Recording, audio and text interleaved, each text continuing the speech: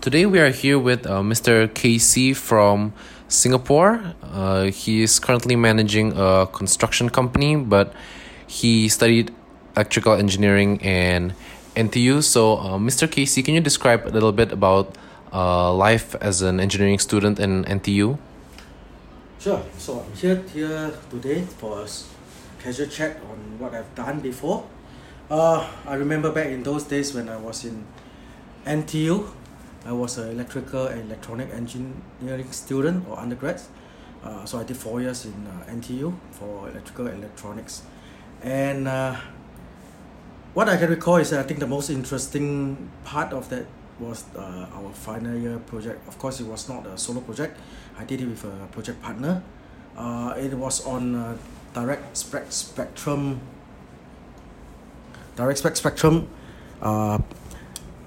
technique for encoding or transmission, wireless transmission.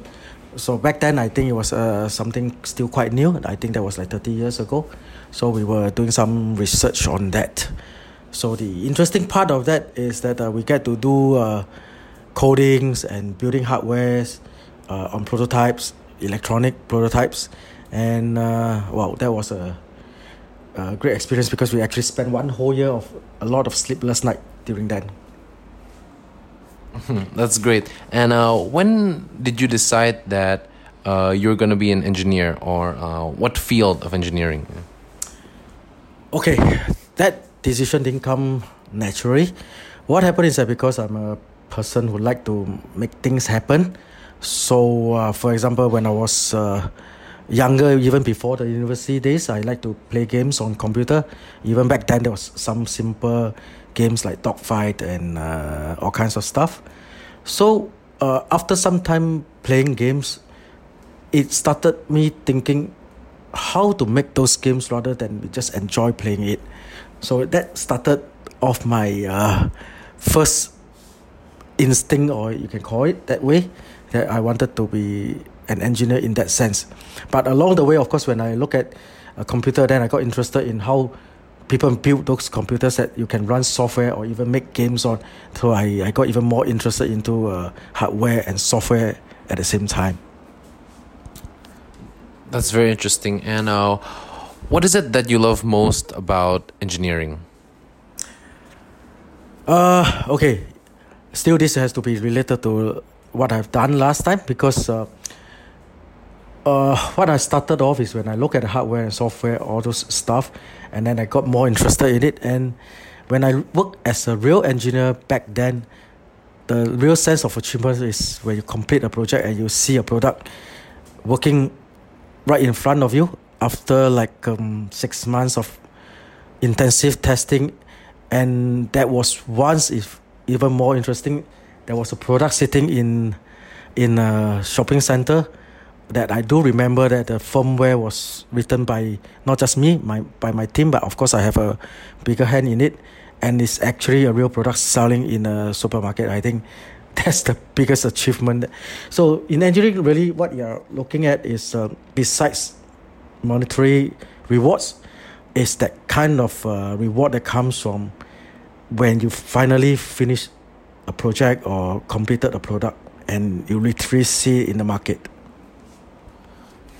That's great. And having spent a lot of time in the industry, you graduated from the Nanyang Technological University over 30 years ago.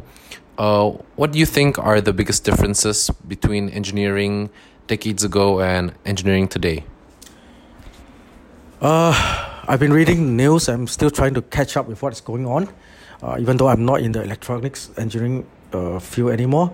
I think the biggest difference is that in the olden days, we actually built a lot of things from scratch. Even we go into firmware like assembly language and C language, all those. Then we control things, electronic stuff over those with microcontrollers.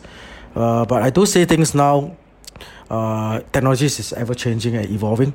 So right now, what we are looking at, the latest like IoT, AI, 5G, all those, it was not even mentioned back then. But I think the fundamental understanding of it is probably about the same. You still try to build new things or create new solutions to make life better. Basically, engineers are people providing new solutions. So I think the biggest difference is that back then we do not have solutions like in black box or something like that, where it's more available nowadays in the market. For example, you can just pull off a Wi-Fi module or Bluetooth module and you just put it into your product and you have a wireless communication product. Back then we probably have to design with some ICs or baseband ICs from some suppliers that we have to build a working module out of it. I think to me that's the biggest difference. Okay, that's a lot of difference, and clearly between engineering decades ago and engineering today, we do expect these kinds of differences. And do you think that there's a future for the engineering industry, and where do you see this industry in a few years? As far as I understand, or in my opinion, engineering will never die. There's always a demand for engineers. It's just that the requirement will change. I can speak more for the electronics because I was from there. Like I said, I think decades ago, we are looking at CDMA, not even GSM. And right now, we are talking about 4G, 5G. So, future for engineers is always there. It's just evolving or ever-changing.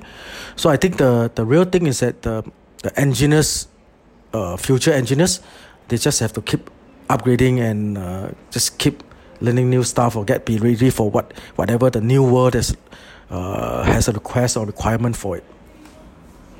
Okay, now that we've established that there's a bright future for engineering, which fields of engineering do you think will be the most wanted in the future, and which will eventually die out?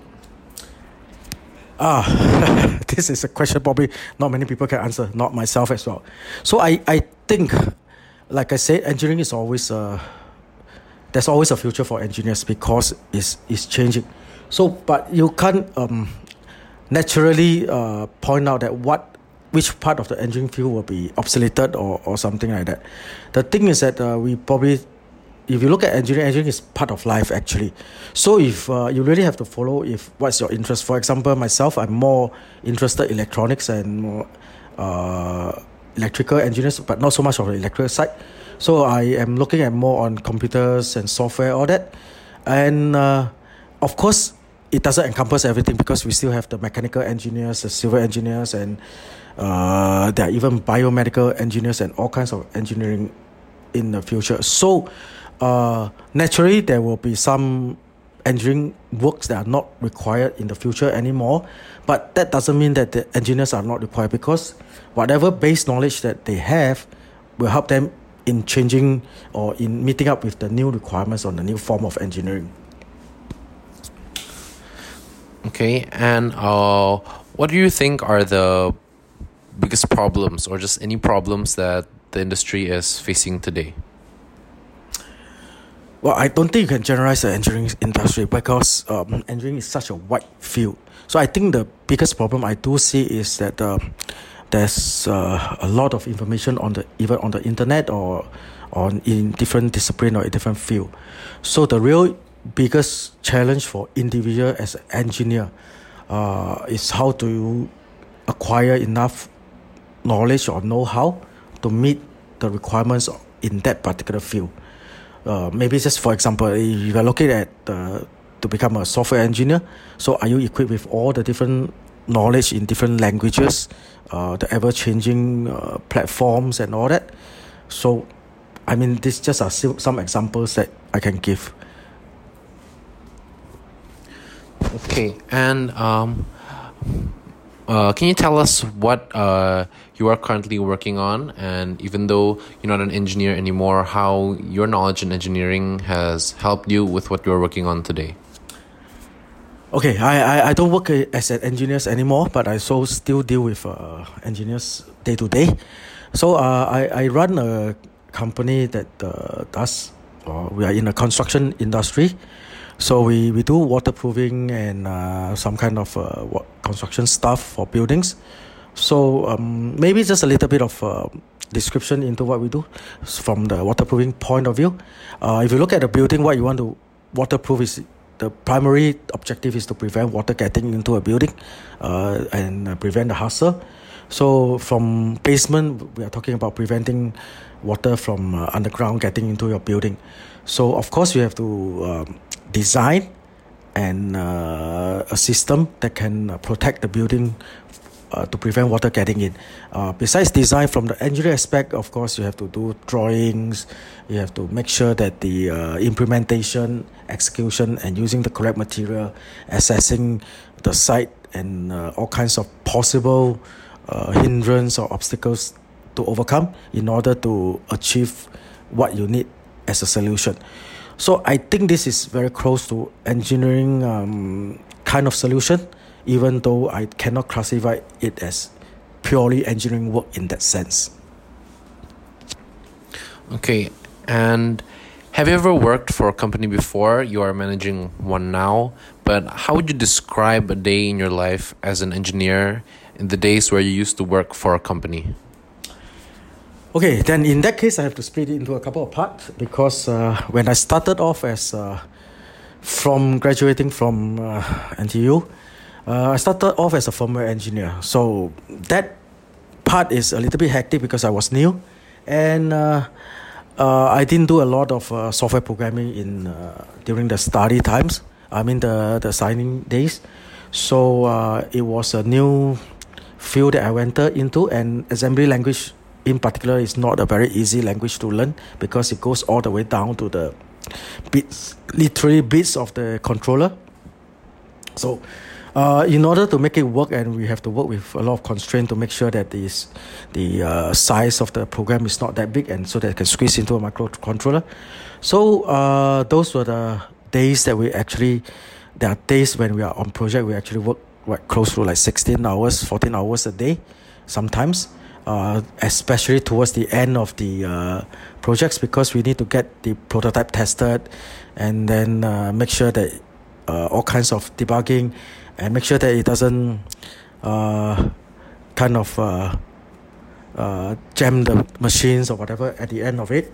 So I can remember or recall one incident is that one of the tests we did, for example, on a CD player, we literally hold the CD tray to prevent it from closing during debugging, and unfortunately the set actually shut down because I think the software or firmware that I did didn't cater for that kind of a situation. So we have to debug it and resolve that from another aspect, because if a consumer buy a CD player and somehow the CD tray is jammed and then the set shut down by itself, that may indicate that the player has some kind of problem. So we got that resolved. Actually, that was the product that I referred to earlier on, that I saw it in a supermarket that was selling. So that was the first part. So I would say that when you start off as a fresh engineer, it can be quite hectic. It can be long working hours, but that does not mean that, of course, you have no free day, because when you're not on project, then you're fine. And then the second part of it is more on RF design. I work more like a RF design engineer. So I use a lot of CAD software. I did prototype design, and then doing back and forth reiterations of prototype, and then we do testing in the field because we need to do range tests. We need to analyze the data received over RF channel, all kinds of stuff. Even we look at encryptions and how to reduce the data sent so that we do not need more power when you try to transmit it over the RF channel. So that's the second part of it. It gets a little bit easier along the way, even though it's a new challenge, because I've already acquired some kind of experience from the first job. Then the third phase was more like still in the engineering, but I don't really do the hand-to or day-to-day design anymore. I do manage a team of engineers when it comes to problem solving or debugging. So it makes it a little bit easier in that sense, because I understand both software, hardware, and some kind of design, and point the engineers to areas where they can start looking at for problems. So yeah, that's roughly explain the engineering career in the first phase of it. And after that, I decided that I should do something new. So I become a entrepreneur in that sense. Okay, and having been a long time engineer, do you have any suggestions for prospective engineers, for those who want to study engineering in college, and in what way they can decide which field of engineering is most suitable for him or her? Okay, like I say, engineering always has a future because engineers are always needed. It's just that in which field, or in what form. Whether a person should go into which field of engineering really depends on what the person is looking for, or what actually interests the person. Because not to forget that I mentioned that in the earlier days of engineering career, you probably may spend long hours working in the same field. So if it's something that you are not interested in, I wouldn't even put the word passion in, it is difficult to continue. So whether you should go into electrical, electronic, mechanical, civil, or even biochemical or chemical engineering or what, you have to actually ask yourself is, when you want to do engineering, or you want to get yourself into an engineering career, what actually interests you most, or what do you want to find out most, or what kind of solution that you want to create. For example, you're always asking questions on how does computer works, how does software works, then maybe a software engineer or electronics engineer. But if you're always asking yourself questions like, why is the building looking like this? How can I make the building look better or more efficient or what? Maybe you're a civil engineer. Then of course, so on and so forth. But having said that, that doesn't limit yourself to one discipline, because if you look at the building itself, there are all kinds of engineers involved. It's not just civil engineers. There are electronic engineers. If you look at the smart buildings that we are talking about nowadays, there are always electronic engineers, software engineers, hardware engineers, all forms. So the real challenge for the younger generation is that, I think for the very least, you need to have an interest in engineering and how to get things work, and find a solution to it. I think that's the most important part of it. Okay, thank you very much, Mr. Casey. That's all the questions we have for today, and we hope to hear from you again. Thank you.